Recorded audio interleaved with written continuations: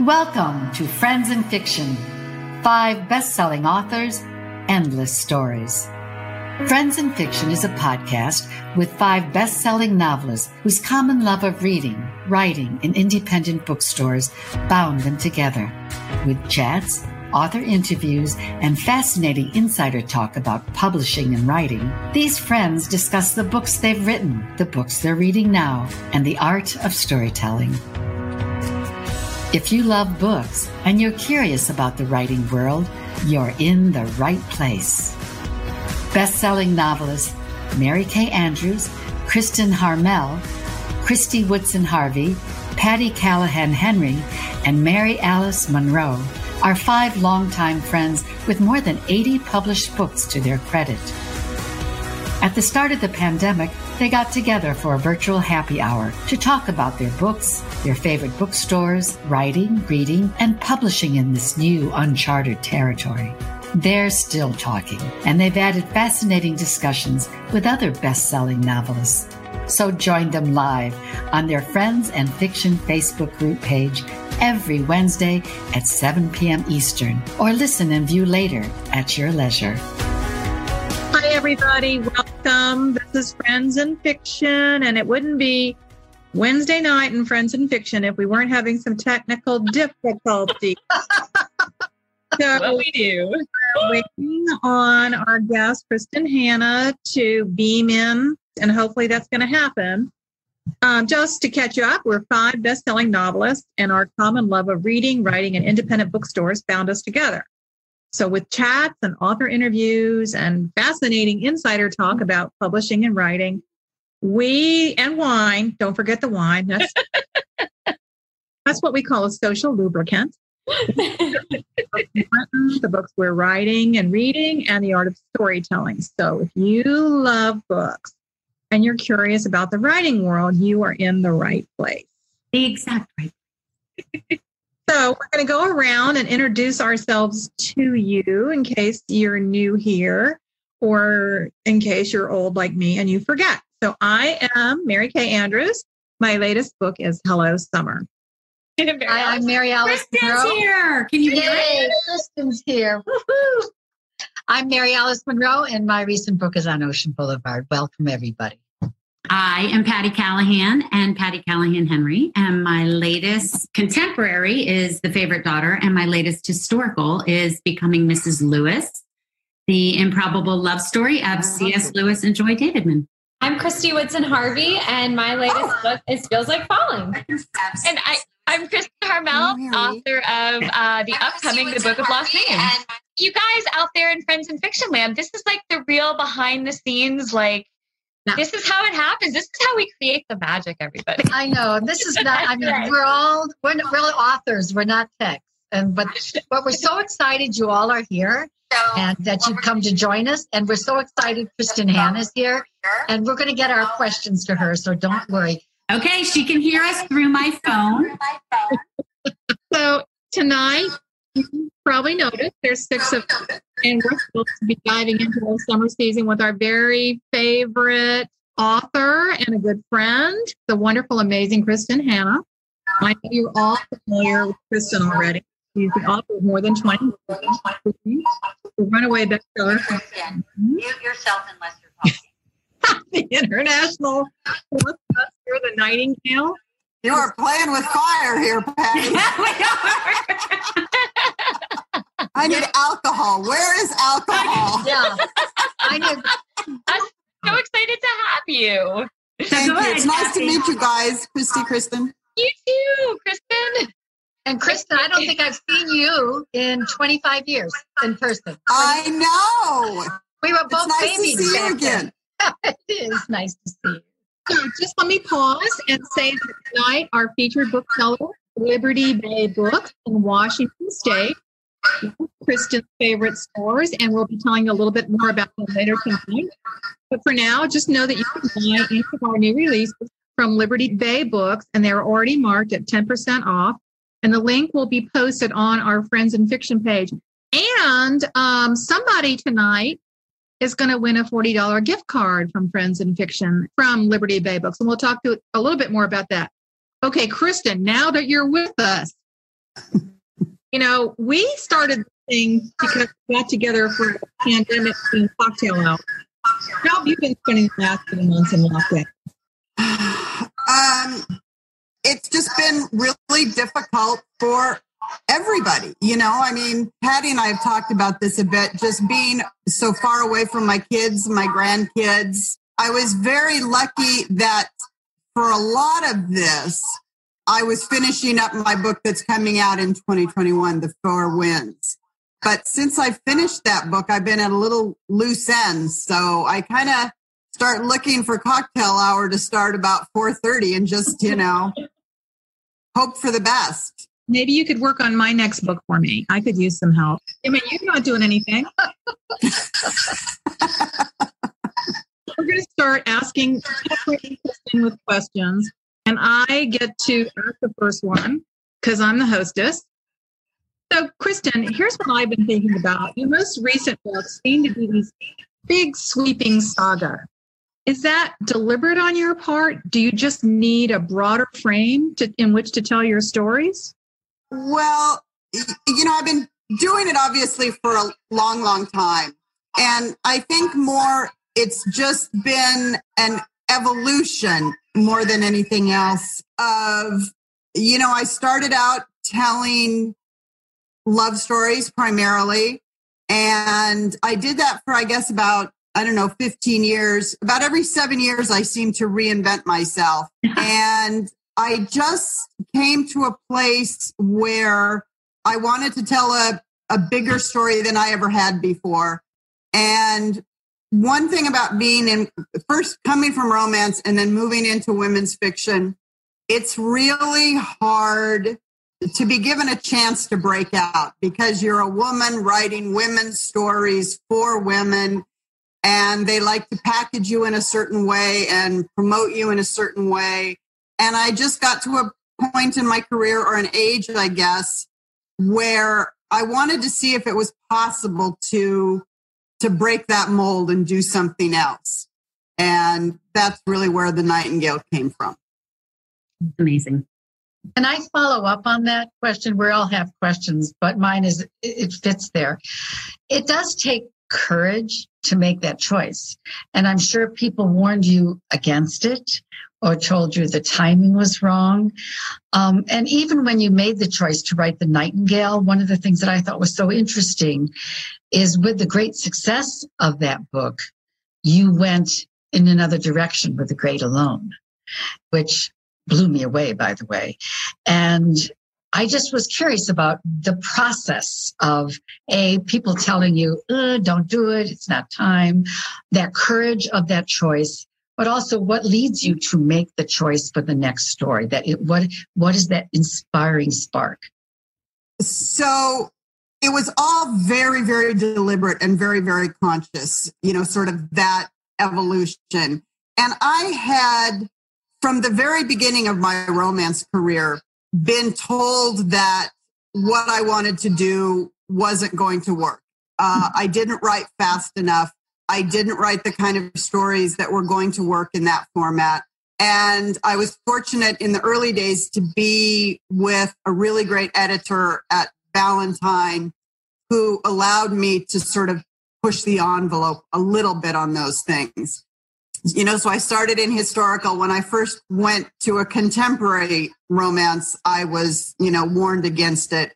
When I first went to women's fiction, I was warned against it. When I decided to write books on spec, which I've done a lot throughout my career, I was always warned against it.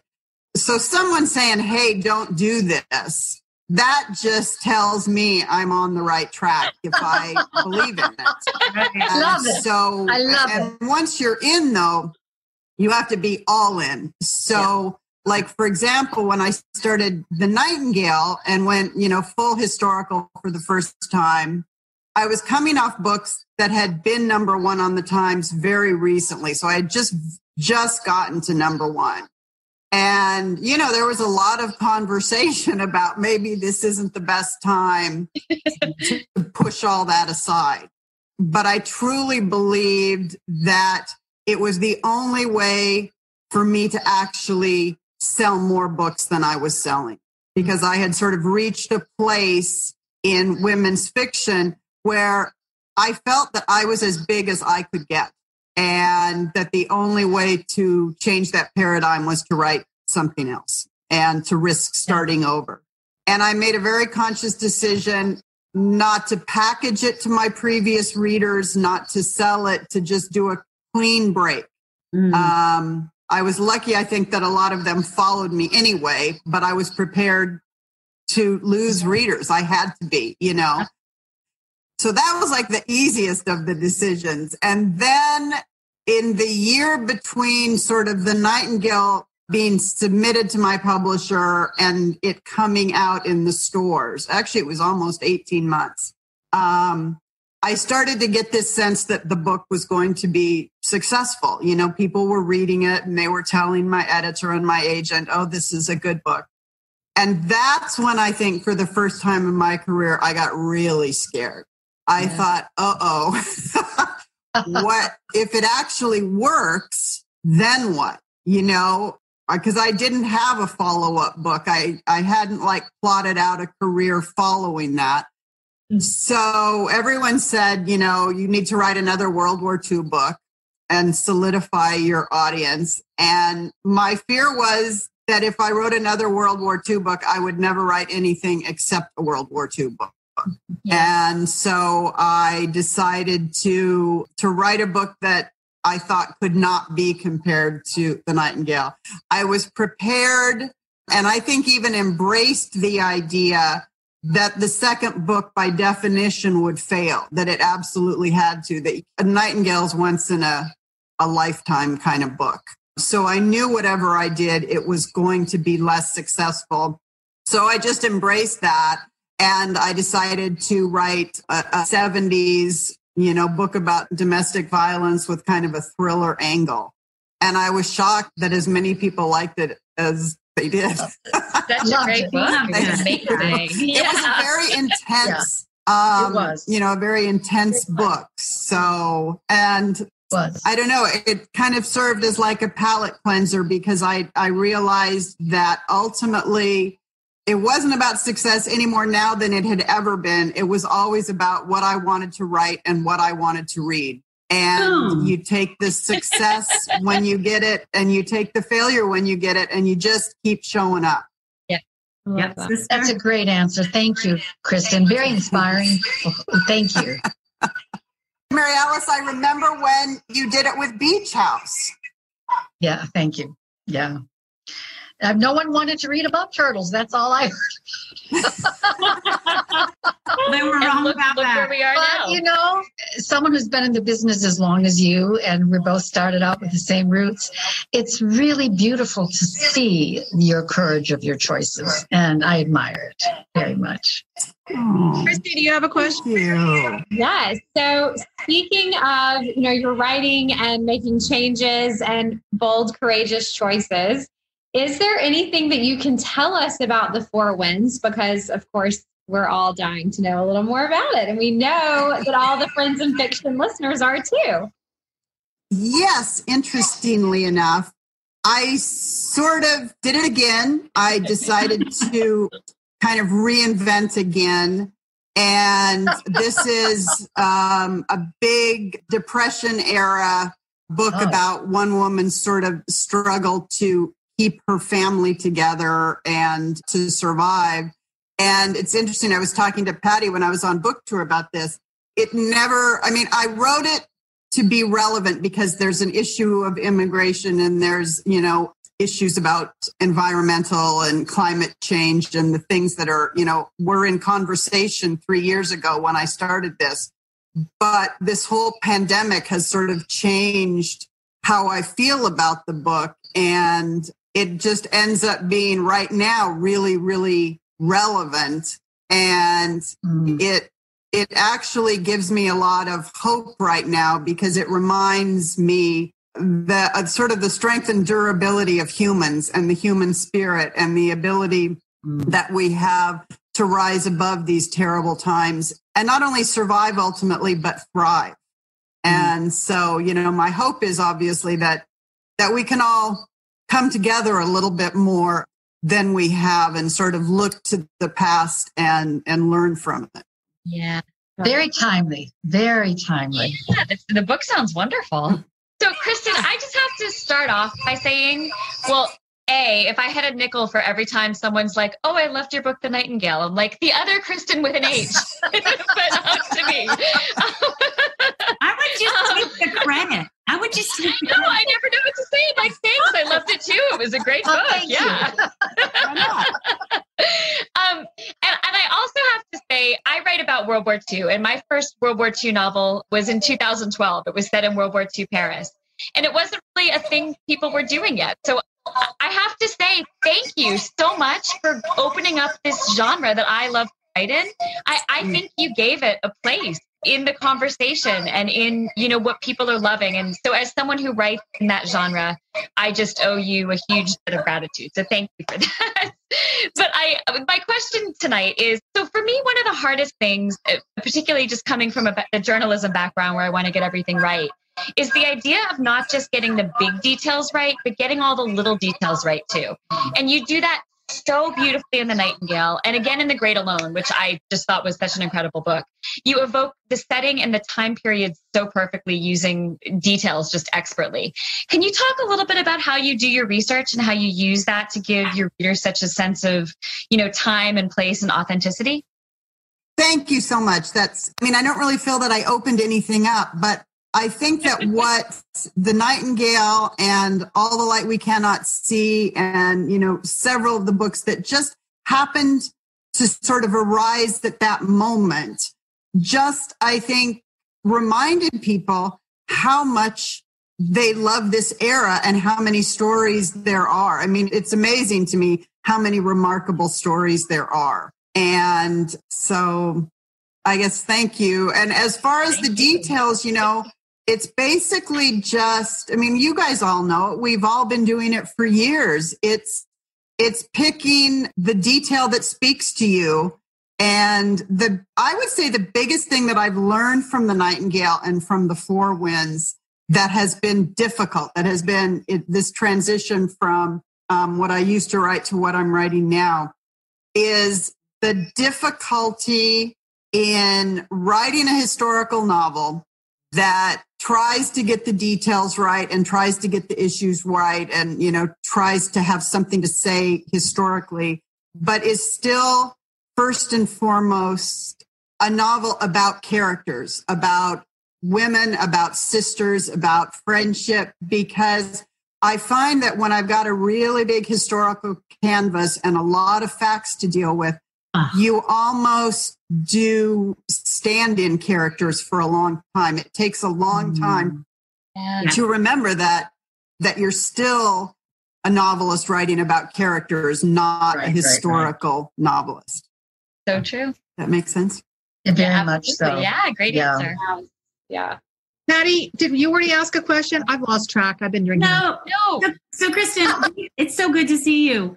We had such a good time talking about, switching genres, what it means, using the details. And yet, when we were together, I wanted to ask this question, but the audience had so many questions. So many of your sweeping sagas are about survival, right? In the face of great tragedy or hardship, they're about women, they're about friendship, they're about sisterhood. And there's this quote in an Elizabeth Strout novel. It's called My Name is Lucy Barton. Have you read that? Yes? No. Okay. Well, she writes about writers. She says, you will only have one story, and you'll write your one story many ways. Don't ever worry about story. You only have one. And I remember us talking, and I jokingly said, I know you don't write from theme. And you said, oh, yes, I do.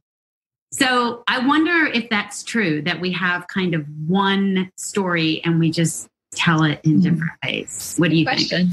Oh. Wow. That kind of leaves me speechless, because I'm torn right down the middle with yes, because we all have things to say that we feel intrinsically are important and matter.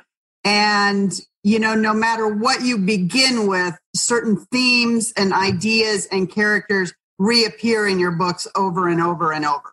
And I personally am a very commercial, very mythic kind of person in movies, in books, in everything. So they're about survival because the stakes are so big and because that's something I think that we all share. But do I think I have one story? I hope not. I hope that we all can change and grow. And, although I can tell you, I want to write a YA fantasy someday. It'll probably still feel like me. So who knows? No, I just think it's such an interesting idea because I think we return as writers to the same themes kind of over and over. But I'm not positive we return to the same story over and over. But I just think it made me look at my own work and everybody else's work and say, what do we touch on every time we write this story? I guess it depends on how you define story.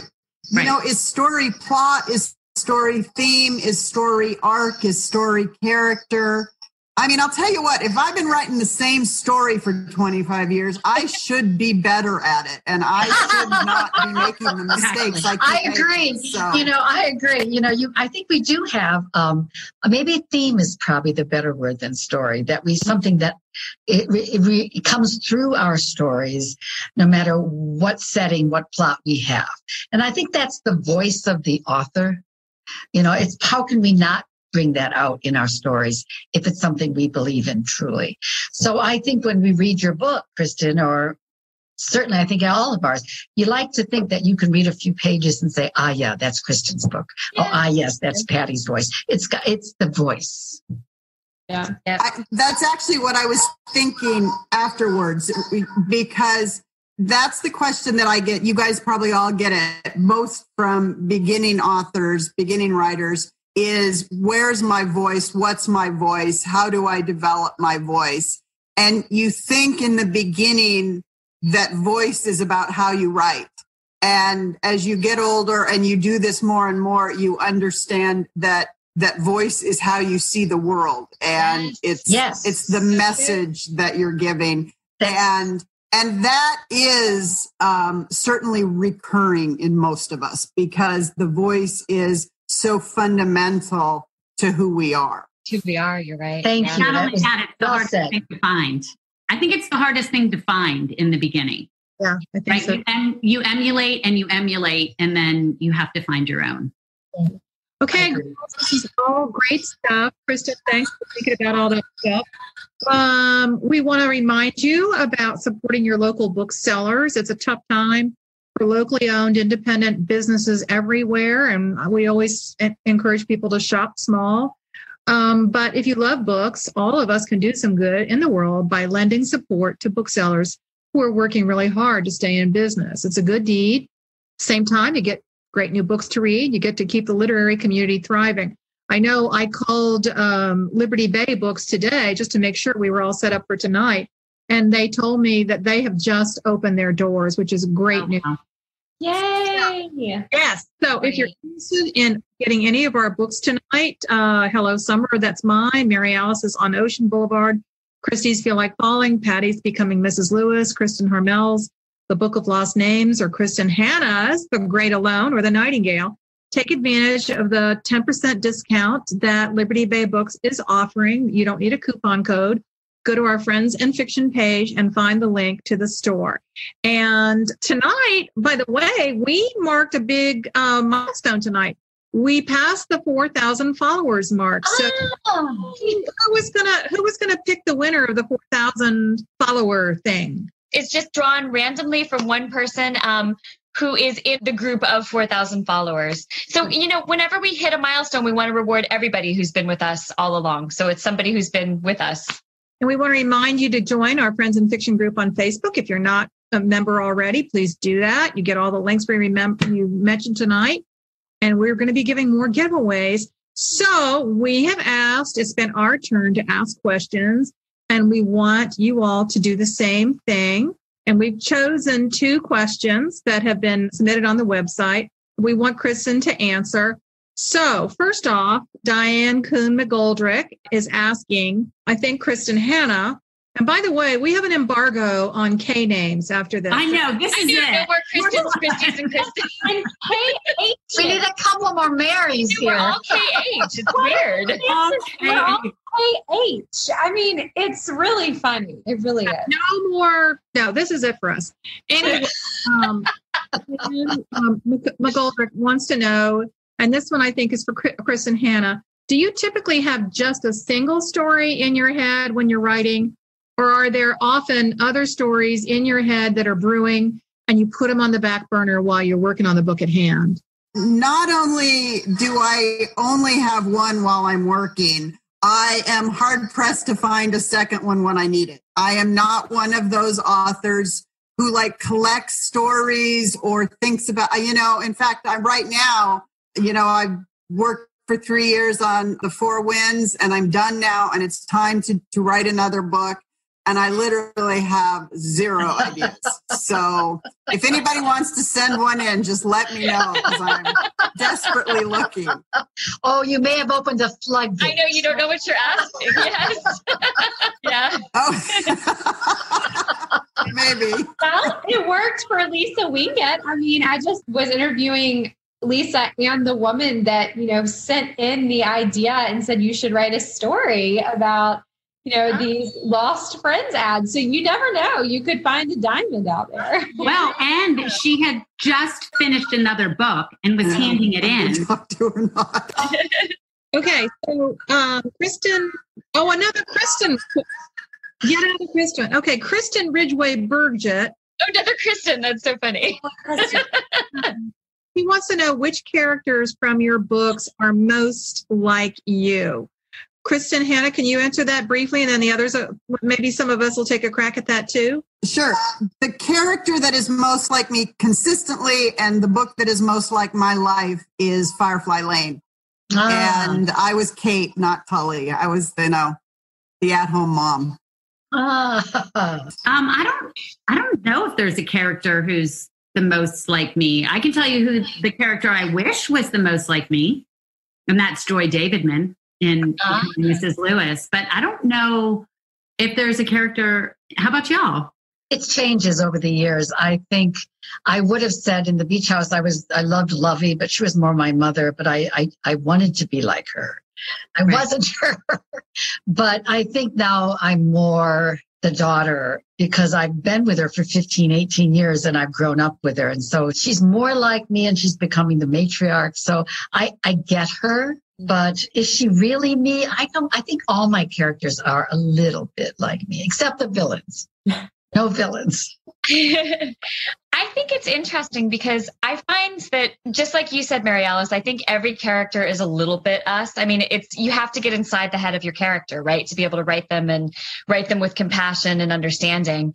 But I find I understand myself better with each new character I write. It's almost like you're forced to do a little bit of a deep dive into an emotional side of yourself that you might not have otherwise considered. So I sort of look at my writing career as just a whole lot of free therapy. That is so true. I always say we're pretend psychoanalysts. But we psychoanalyze ourselves. I mean, we have to in order to get those characters out on the page. I feel like, at least. Christine, what about, can you... I kind of agree with Mary Alice in that I feel like I put a little piece of myself into all of my characters. Funnily enough, for Feels Like Falling, I wrote it in 2016 and now, it's out in 2020. And so I had a 4-year-old when I was writing it, but Gray in the story has an 8-year-old son and she has a blog that she parlayed into a business, kind of like I do. So of course everyone's like, oh, you're Gray. And then I also get a lot of, oh, you're Caroline in the Peachtree Bluff series, which is a little bit offensive because she is a little snarky, but She's like the character. She's like the one that's like that friend that you have that just says whatever they think. And you're like a little jealous of that because you're like, I wish I could just say whatever I thought and like not care. And I cannot do that. I am like such a people pleaser. But I do get some of the comparison. But when I was writing Peachtree Bluff, I strangely, sort of like Mary Alice was saying, really related to Ansley, who is the mother of these 3 granddaughters, because she's kind of in this sandwich generation where she's taking care of all these different people. And both of Will's parents passed away during the process of writing that series. And so we were very much in the like caring for parents, caring for children. And so even though she was, you know, several decades older than I was, I felt like I was putting so much of my current story into her story, which was sort of surprising. Yeah, I think all my characters have a little bit of my DNA. Conley Hawkins is the protagonist of my latest book, Hello Summer, and she's a newspaper reporter. And I was, you know, long ago, that was my first career as a newspaper reporter. But, you know, Conley's younger. She's more confrontational. She's more aggressive. I think she probably is the me that I wish I had been. I think I gave her some superpowers that I didn't possess. And then I gave her some personal problems that I didn't have. So, I think we gave things back and forth to each other. Okay, now are we going to take live questions? Yes. While we're waiting, can I just ask Kristin, are you excited about the movies coming out? Wow, yes. That's big news. Yeah, can we just toss out that you have 2 movies coming out in a Netflix series, by the way? Yeah, it's pretty cool. When does The Nightingale come out? Well, The Nightingale is December 21 because of coronavirus. It got pushed back a year. And I think Firefly Lane is this fall Awesome. on Netflix. So. That's cool. Can we I have love a that party? book. Yeah, we got to do something fun on Friends and Fiction to celebrate. We should. Can we have a big party and watch it all together? I'll come back and visit you guys again when I can get my audio working. Working out great. It's fun.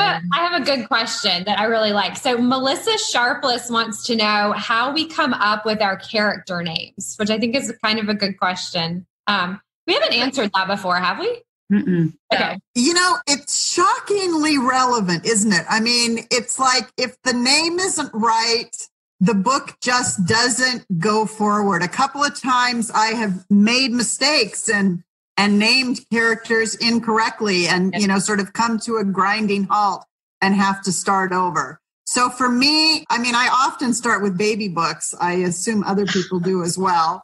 And it's really sort of a combination of ethnicity and era. And I guess just a name that speaks to the character I think I'm trying to create. Yeah, I rehearse names for my characters. And, you know, I have more difficulties with the men. Yeah, me too. What the women are named. But sometimes, like, I'll think to myself, okay, I need an asshole name. And, I'll think, oh, what about that guy that I dated, you know, back in 11th grade? But then he'll know it was him.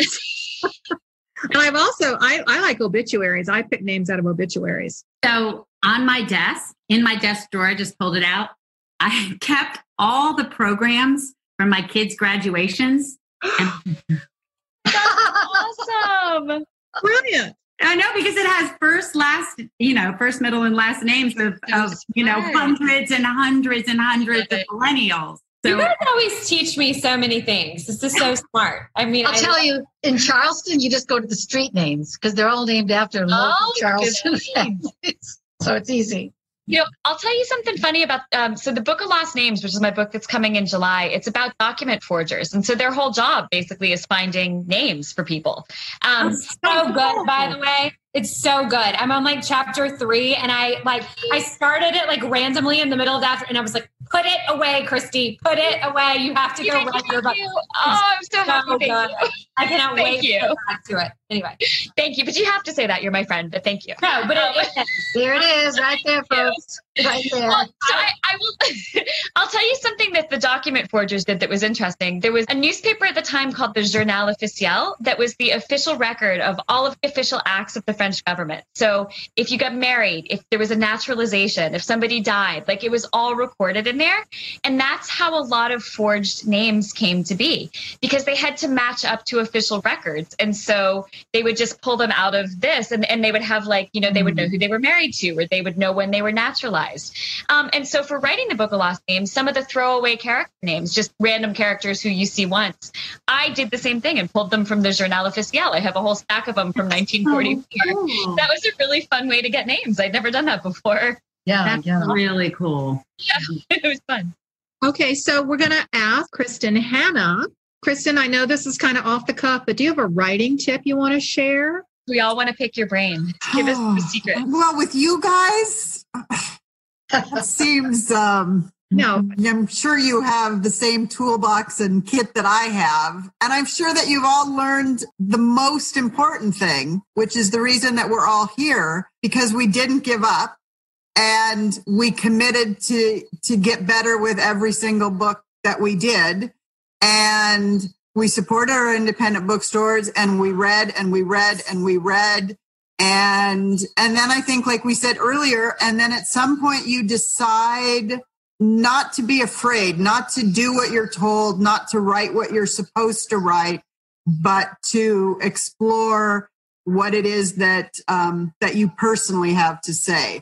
So I guess that's my big picture on, how to keep doing this. It's and it's not relatively easy. It's easier to write a book or two or three. I think the trick and the thing that you have to work really hard at is to have a career at this, to keep doing this year after year after year, as tastes change, as covers change, as stories change, as the readership changes, as you change.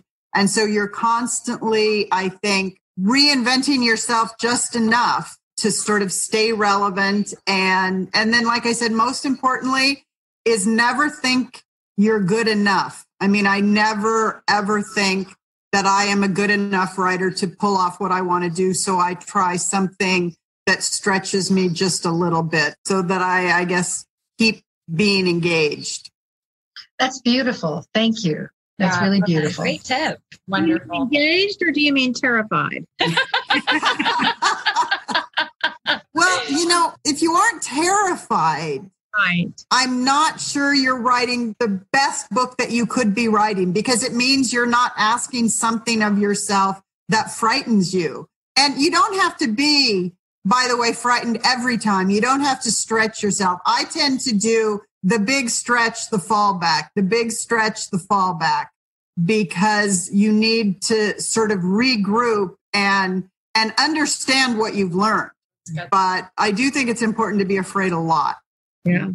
You all, I hope you know that you've just heard a master class. No kidding. Thank you, Kristin. Thank you. Pay big money for that. Okay. Honestly, beautiful. I just have to speak from my heart. That was so beautiful. Thank you for sharing that. It showed a lot of wisdom and experience. Ladies, do you all have any books? We always try to give a shout out to other authors and talk about what we're reading, especially debut authors. It's tough to be a debut author during a pandemic. You don't get the kind of attention. You don't get a book tour. A lot of debut authors don't get book tours at all. So who's got a debut novel they want to talk about? Anybody? That's a good question. I think we were, I think this week we were so focused on getting up and running with starting our website and finalizing our logo. And I think we all lost our minds with like the rest of the episode. And Mary Kay, may I just add, the way you are keeping us all together tonight, despite the problems, I mean, I'm just bowing down to you, because you have kept our crazy train on the tracks. The secret to writing is the same as the secret of Friends in Fiction. You just have to be a little terrified every week. And it all comes together. We're going to get it done. We're going to get it done. It's like in the book when you get to the soggy middle and it's never going to work out. That's it. That's us. Yeah.